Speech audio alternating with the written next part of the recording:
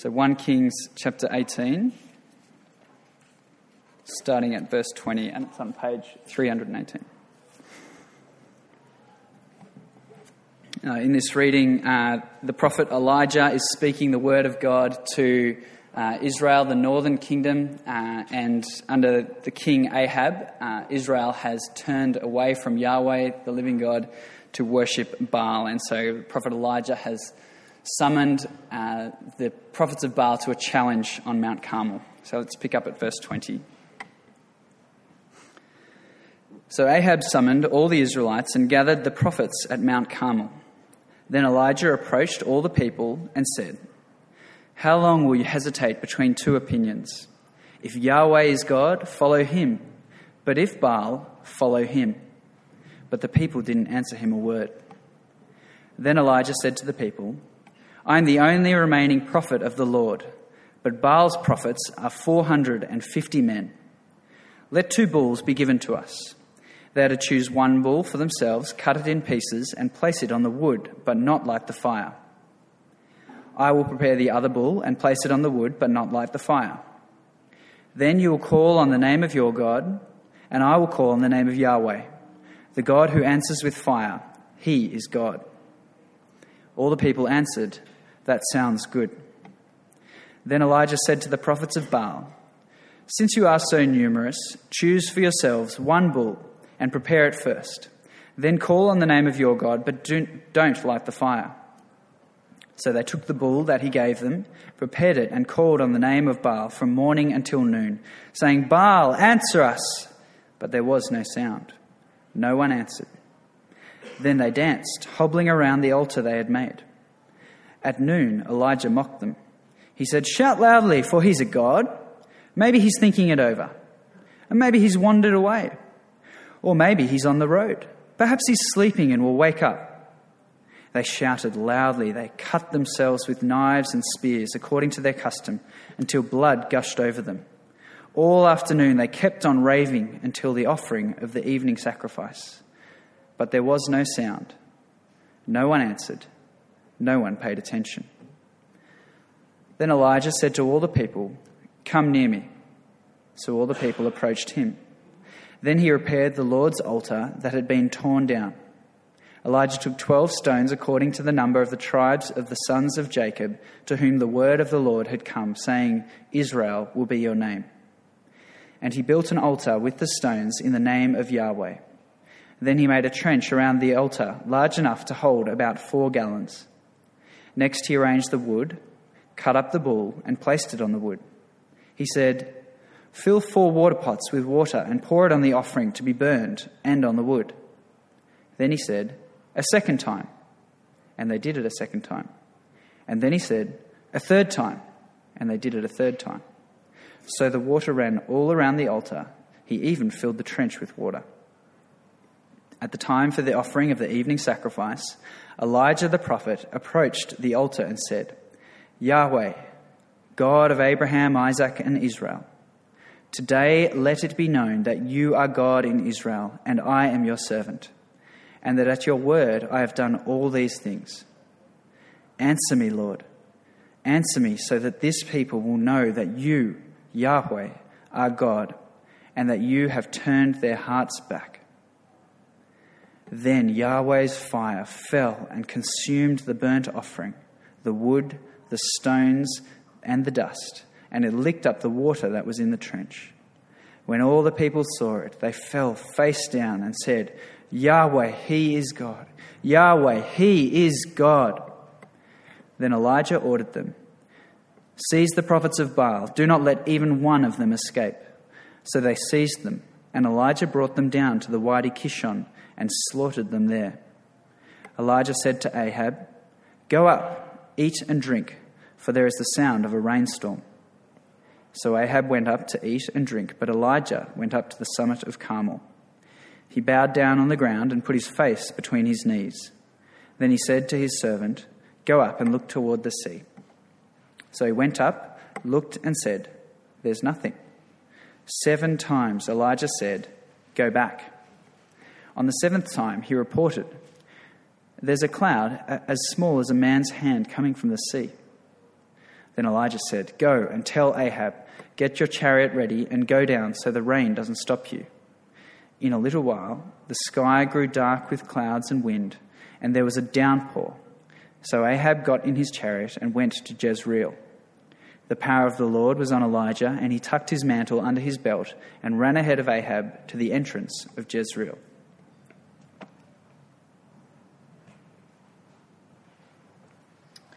And the second reading tonight comes from James 5, chapter 5, verses 13 to 20. And it can be found on page 1112.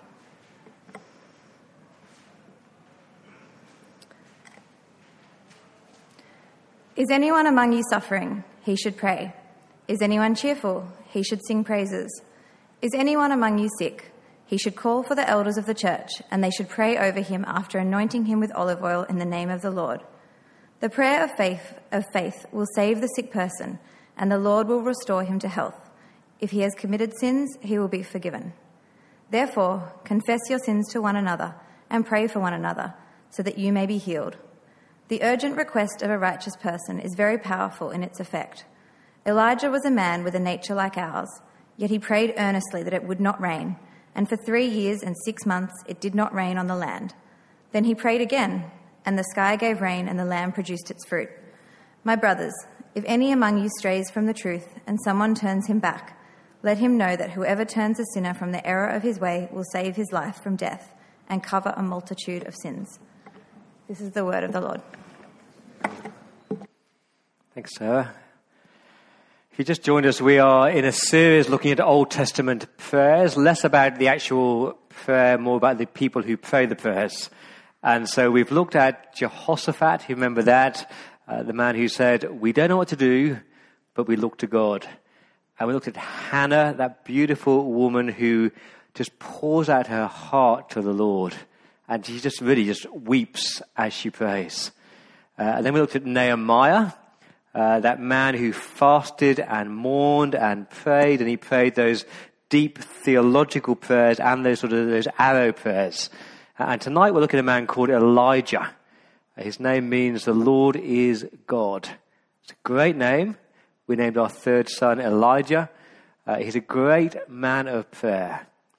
And on this series, I wanted to start by reminding you that the reason we're preaching on these prayers is not so that you feel guilty. Please, please, please don't think we're trying to guilt you into showing how bad our prayer lives are. The aim of these sermons is to show you that you can pray, that it's an easy thing just to talk to God anytime, anywhere. God loves to hear you to pray. So I'm going to do that now, and then we're going to look at Elijah, the man of prayer. Father, we thank you that you do speak. We thank you that you listen. We thank you, Lord, that you long to hear us just talk to you. We pray now that as your word goes out, as you promised, it wouldn't return empty, but your Spirit would do a powerful work in this place.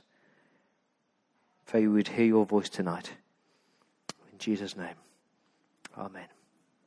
So please turn back to 1 Kings chapter 18. And we'll look at this great man called Elijah.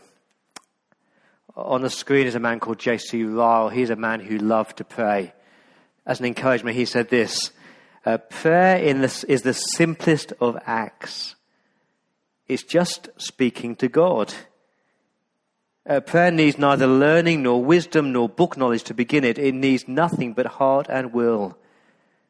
No time is so well spent in your day as that which you spend on your knees before your Heavenly Father. Our prayers may be weak, stammering, and poor in our eyes. But if they come from a right heart, God understands them, and such prayers are his delight. It's not encouraging. It's just saying you don't need to have the right words and the fancy jargon. It's less about sort of what you say. It's your attitude. If your heart's in the right place and you're just talking to God, God understands and God delights in that. Charles Spurgeon said this. He said, "Let your thoughts be psalms, your prayers incense, and your breath praise." Prayer is the breath of faith. Isn't that a great phrase? Prayer is the breath of faith. What he's saying there is that if you're here tonight and you love Jesus, you claim to be a believer, you claim to have faith, then prayer is just like breathing. You just talk to God anytime, any place, anywhere. It has struck me, that I think we're good at praying in church. But when you walk down the street and you're doing the shopping and you're in your workplace or you're at the gym or you're at the bar or wherever you are, you can just talk to God. It's just like breathing. If you claim to believe, we should be people of prayer. One of my favourite books in the New Testament is a letter to James. James, here's a picture of him. His nickname, not a pleasant nickname, his nickname was Camel Knees. And his name was Camel Knees because his knees were covered in calluses. And he didn't have a skin problem. The calluses were formed by the amount of times that he spent on his knees talking to God.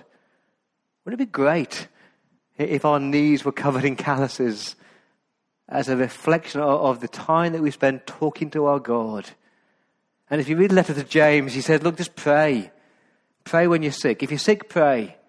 If you're happy, praise. If you're tempted, pray. If you need wisdom, pray. If you're concerned about the future, pray.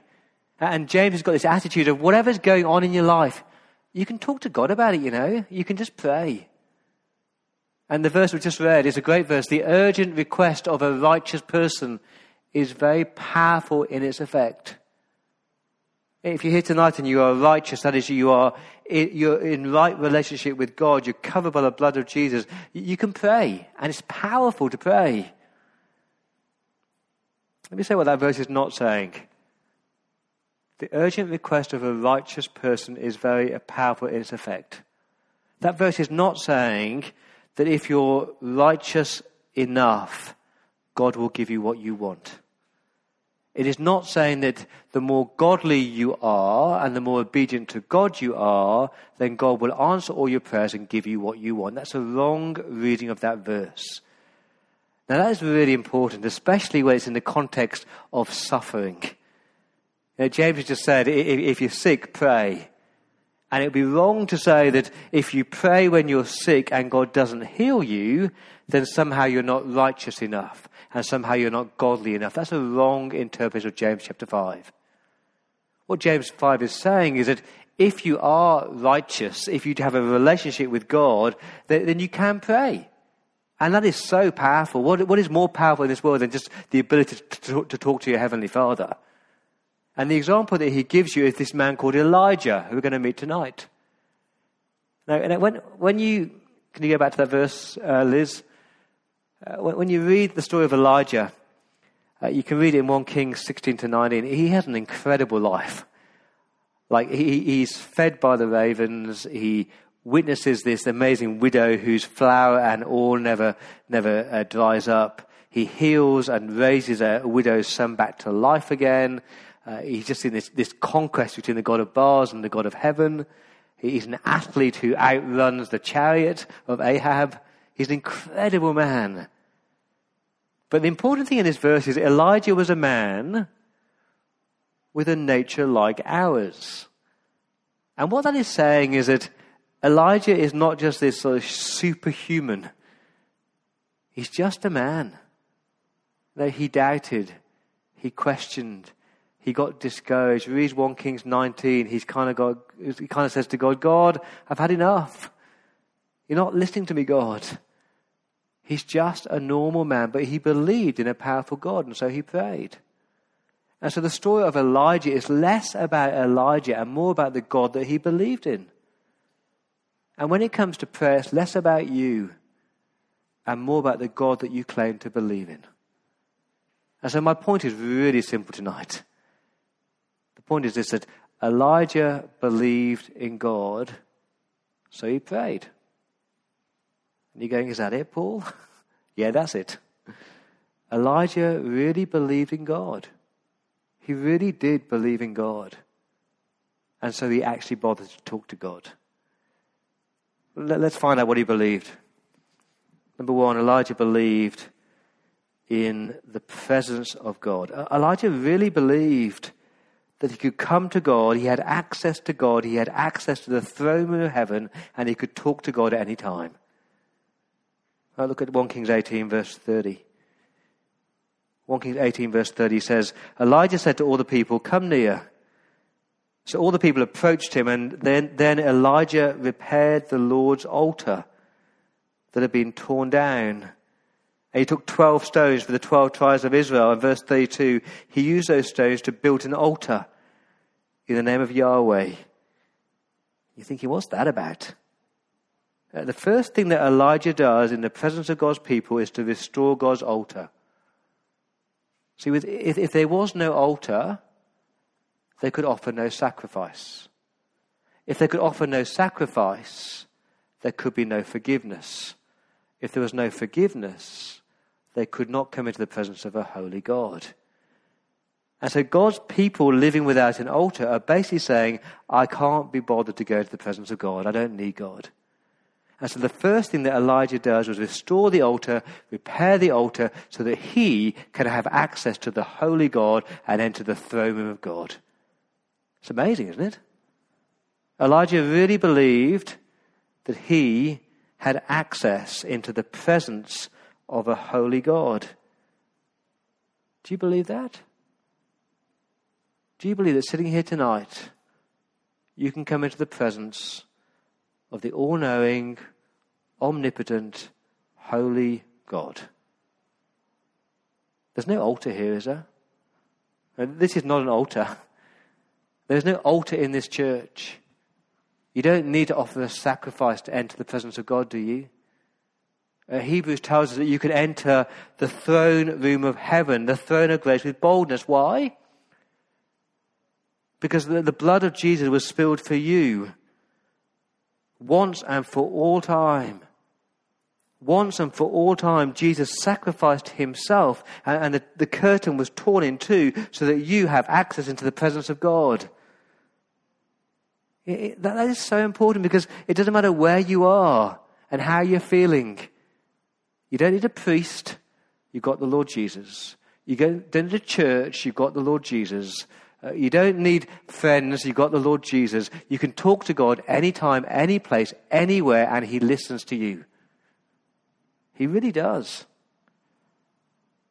I love what President Obama said last week. He was talking about his daughters, Malia and Sasha.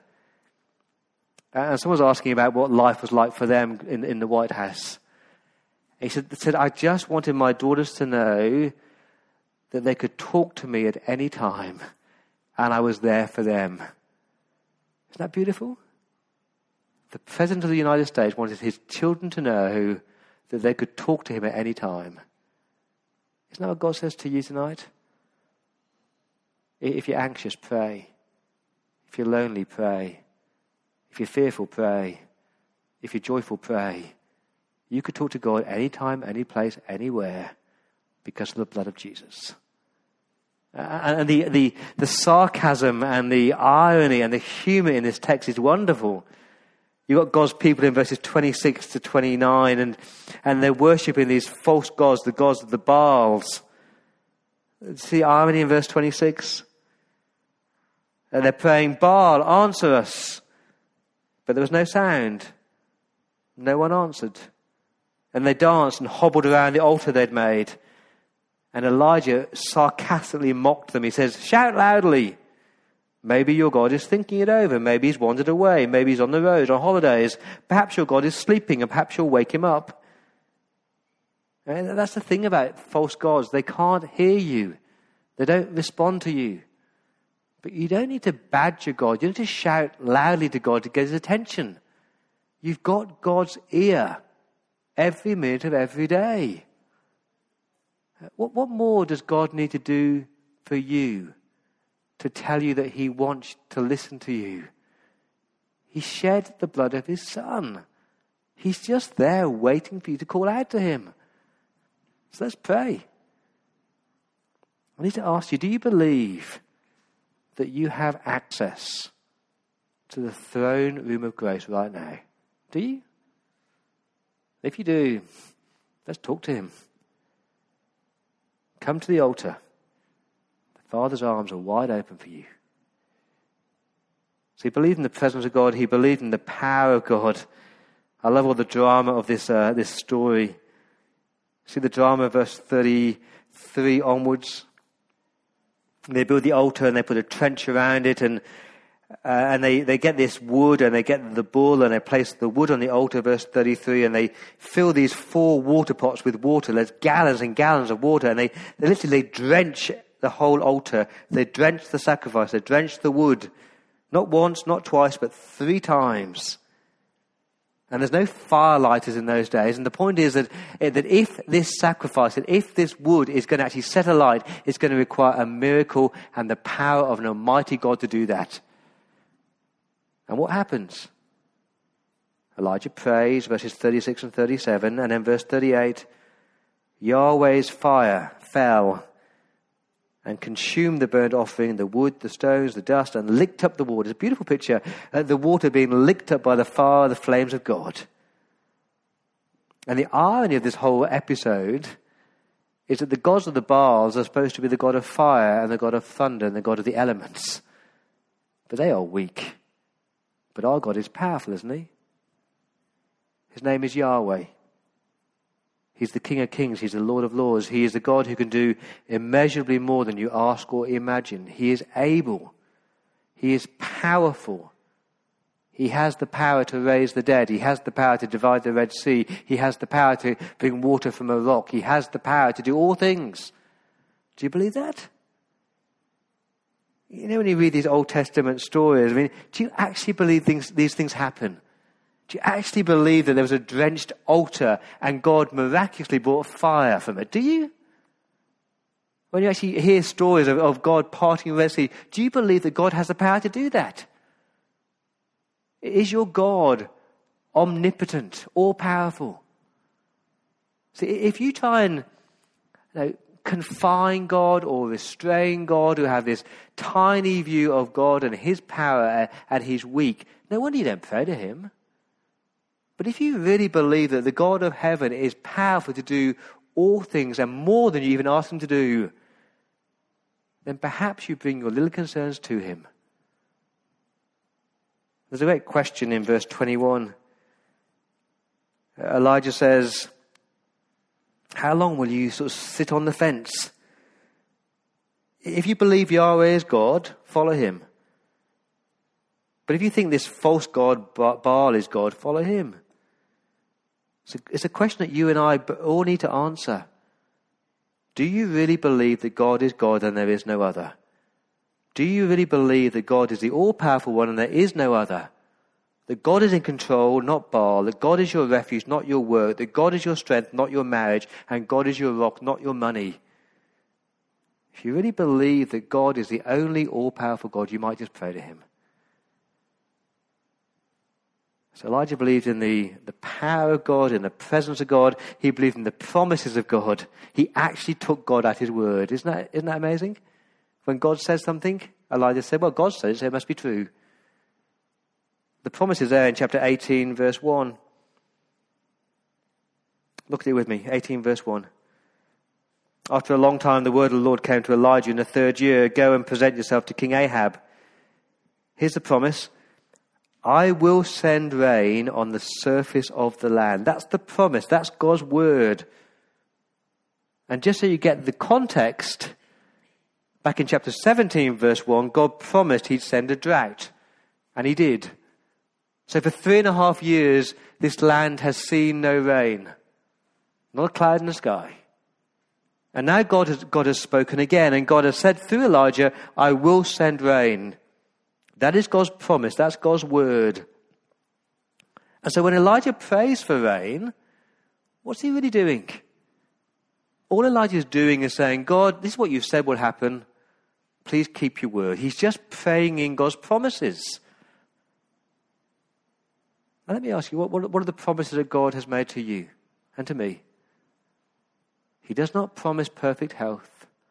He does not promise total happiness. What has God promised you? He's promised he'd never leave you nor forsake you, hasn't he? You can pray in that promise, can't you? He has promised to give you a peace that passes all understanding. You can pray in that promise, can't you? He has promised that he is your strength when you are weak. He has promised to provide all your needs, not all your wants, but all your needs. And if you filled your prayer life with the Word of God, if you so meditated on the promises of God, then perhaps your prayer life will be richer, because you'll be praying in the promises of God. Why don't you go home tonight and, I would say, read the whole Bible. Just Google the promises of God. And rather than doing cut and paste, why don't you sit down with an A4 piece of paper and a pen and actually write out the promises of God and start to pray them in?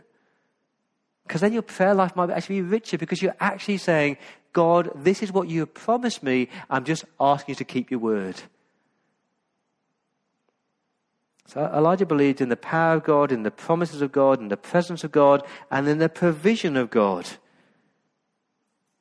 Elijah has seen God provide before. Elijah has seen God provide miraculously this flour and this oil every day for this widow. And so when God says, I will send rain, Elijah takes God at his word, and God does provide. I love verse 45. Look at it with me. End of the story. In a little while, the sky grew dark. So Elijah's prayed for rain. Hasn't rained for 3.5 years. And then miraculously, verse 45, the sky grew dark with clouds and wind, and there was a drop of rain. It doesn't say that. It says there was a downpour, a deluge, a massive storm. And what I take that to mean is that when God provides, he provides in abundance. He provides more than you actually ask him to provide. That's the kind of God that you worship. Here's a promise for you, Matthew 6, verse 32. Your heavenly Father knows that you need all these things. Why are you anxious about tomorrow? What shall we eat? What shall we drink? What shall we wear? Because your Father knows you need them. He knows what your daily needs are. He does provide your daily bread. He does know. He does care. He does provide. And he provides in abundance. Do you believe that? Let me share a story with you. There's a true story of a man who quits his job, goes to Bible college. Who would do that? Goes to Bible college. He's got 4 boys. It's not me. He's got 4 boys. And they're short of cash. They're really struggling financially. And their youngest son is called Tim, and he desperately needs a new shirt. Now, the custom of this family is to pray around the dinner table and have a prayer diary. And so they write in this prayer diary, a new shirt for Timmy. And Mum writes, size 7, specifically. And so every night they pray.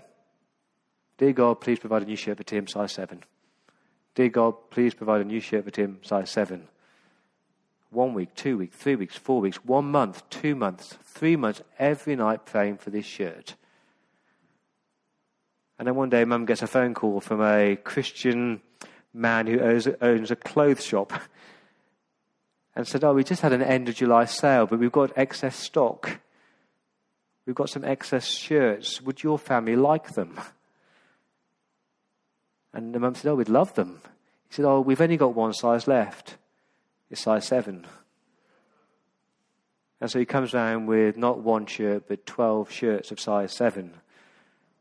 And so at dinner time that night, they're praying, and Timmy said, we must pray for my shirt. And Mum goes, God's actually answered our prayer. And so the eldest brother comes in with a size 7 shirt, and the next brother comes in with a size 7 shirt. And before you know it, there's 12 size 7 shirts stacked up on the table. Now, what do you think little Tim is doing at this point? He's not doubting the provision of God, is he? Isn't he going, wow, God hears my prayers, and God actually answers in abundance. God gave that boy what he needed, not just what he wanted. Is that the God that you believe in? Who does provide your daily bread, who does provide what you need? And I feel like I'm banging a drum, but the more you actually know this God, the more you believe in this God, the more you will pray.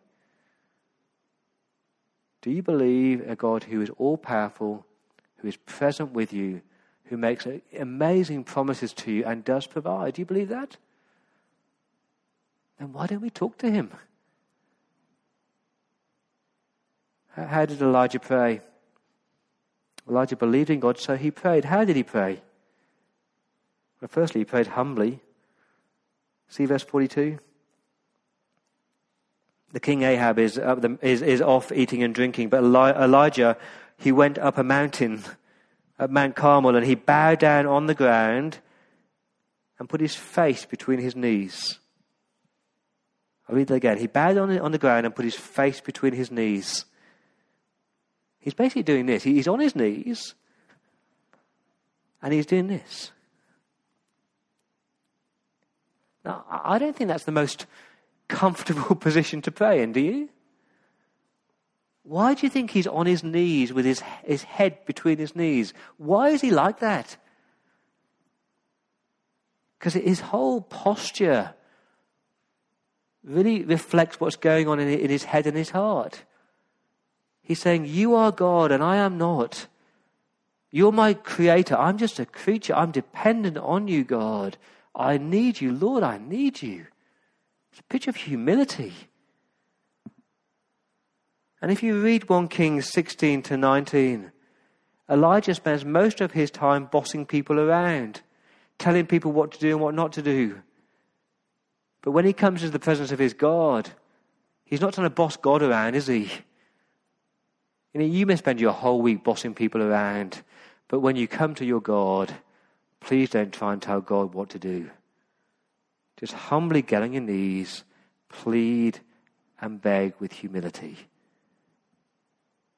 I love hearing stories of how our Queen, the Queen of England, the Queen of Australia, you know, the one who has amazing power, but she spends time with her God on her knees. He prayed humbly, he prayed specifically. But he named what he wanted very specifically. The prayer verses 36 to 37 is very brief. It's just 63 words. You don't need long, pretentious, repetitious prayers. Be specific. He says, what I want, God, is fire. So answer me, Lord, verse 37. Answer me. Why? So this people will know that you are God, that you have the power, that you have the authority. He prays specifically for fire, and then down in verse 42, he's praying for rain. He wanted fire to show the power of God. He wanted rain to show the provision of God. See, the thing about Elijah is that he's not wishy-washy. He's not general.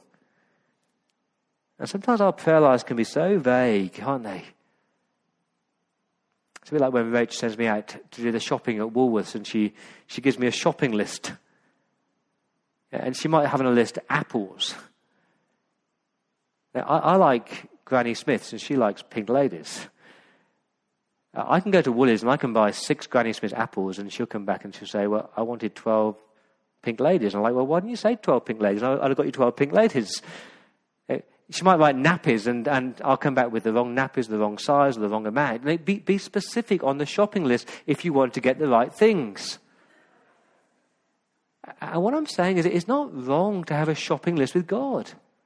It's not wrong to have a list of all the things that you're crying out to God for. He wants to hear that. But he wants you to be specific. Let me give you some examples. You know, Lord, bless my family. That's a good prayer to pray, isn't it? But what exactly do you want for your family? Now, for me to say, Lord, you know that Sam is 11 now and he doesn't know any Christian male 11-year-old. He hasn't got a single Christian male friend in his life. So, Lord, please give Sam an 11-year-old Christian this year to be his buddy.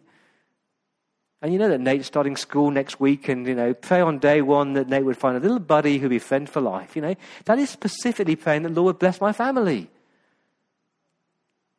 How about, God, please help me? It's a great prayer to pray.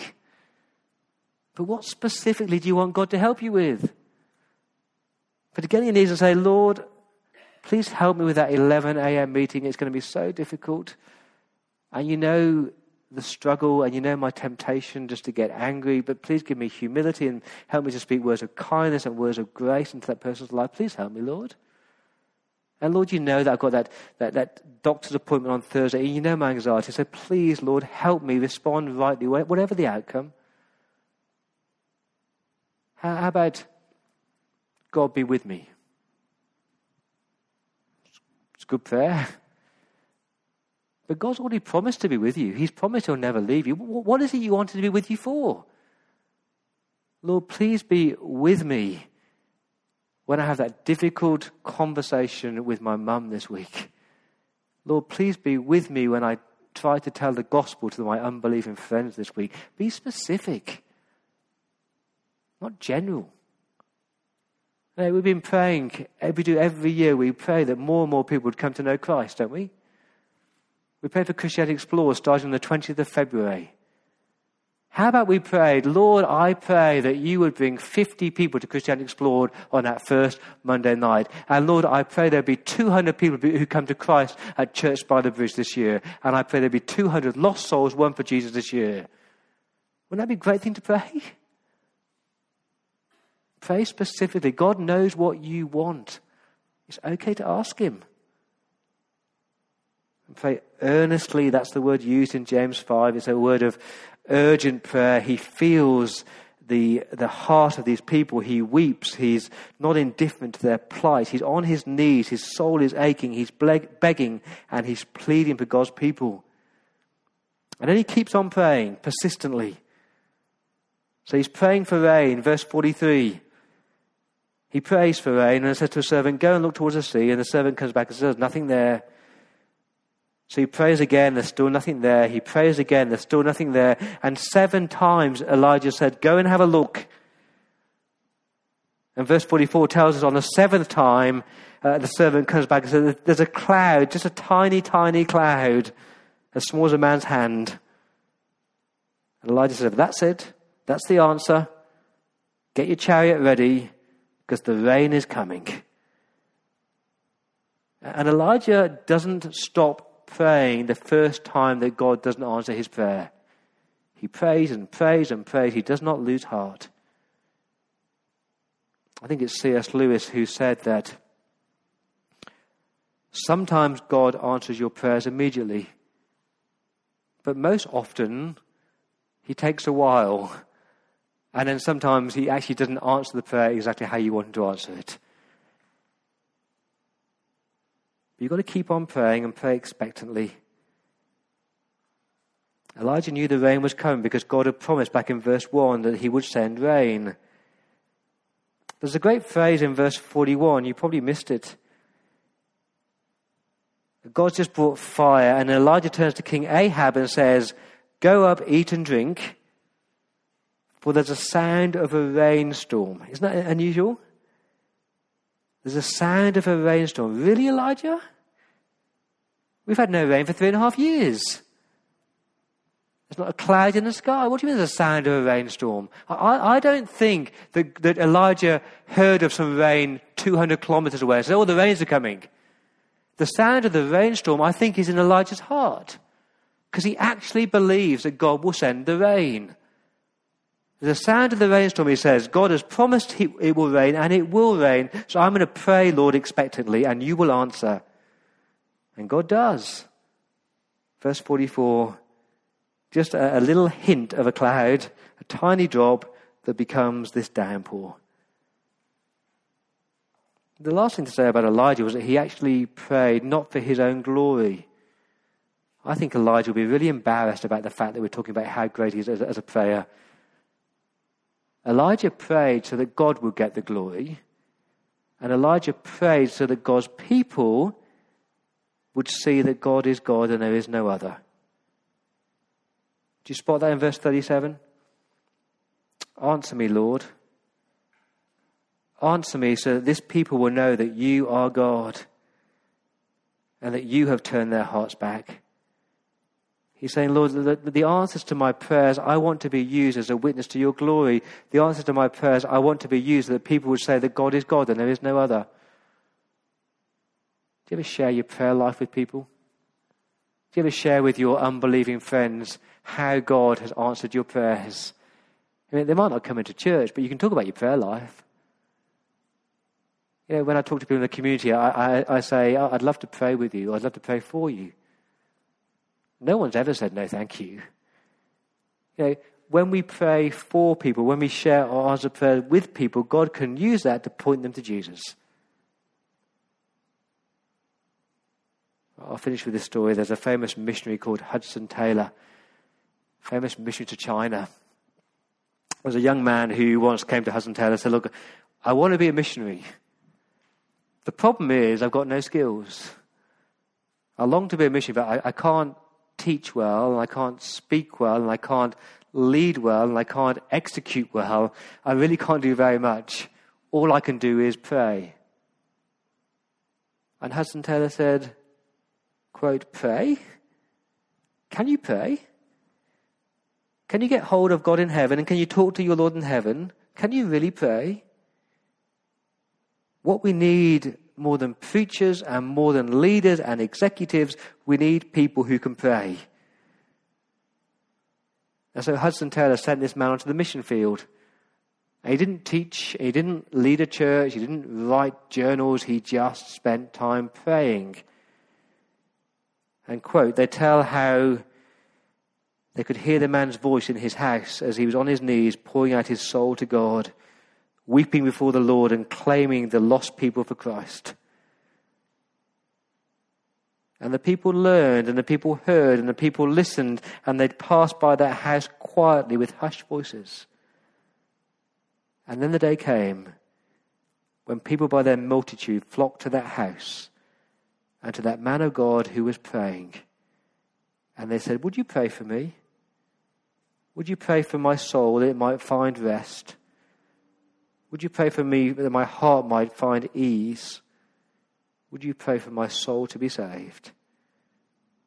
And that praying man led many to Christ. Isn't that extraordinary? God uses your prayers to save lost souls. I told you it was a really simple sermon tonight.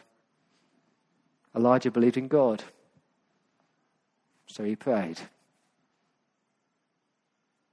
You said that Elijah believed in God. He believed that God was powerful. He believed that God was present. He believed that God was provided. He believed in God's promises, and so he just prayed. And maybe our prayerlessness is all down to the fact that we don't have this deep trust and this deep conviction that God is really God. So can I encourage you tonight just to pray? Just talk to him.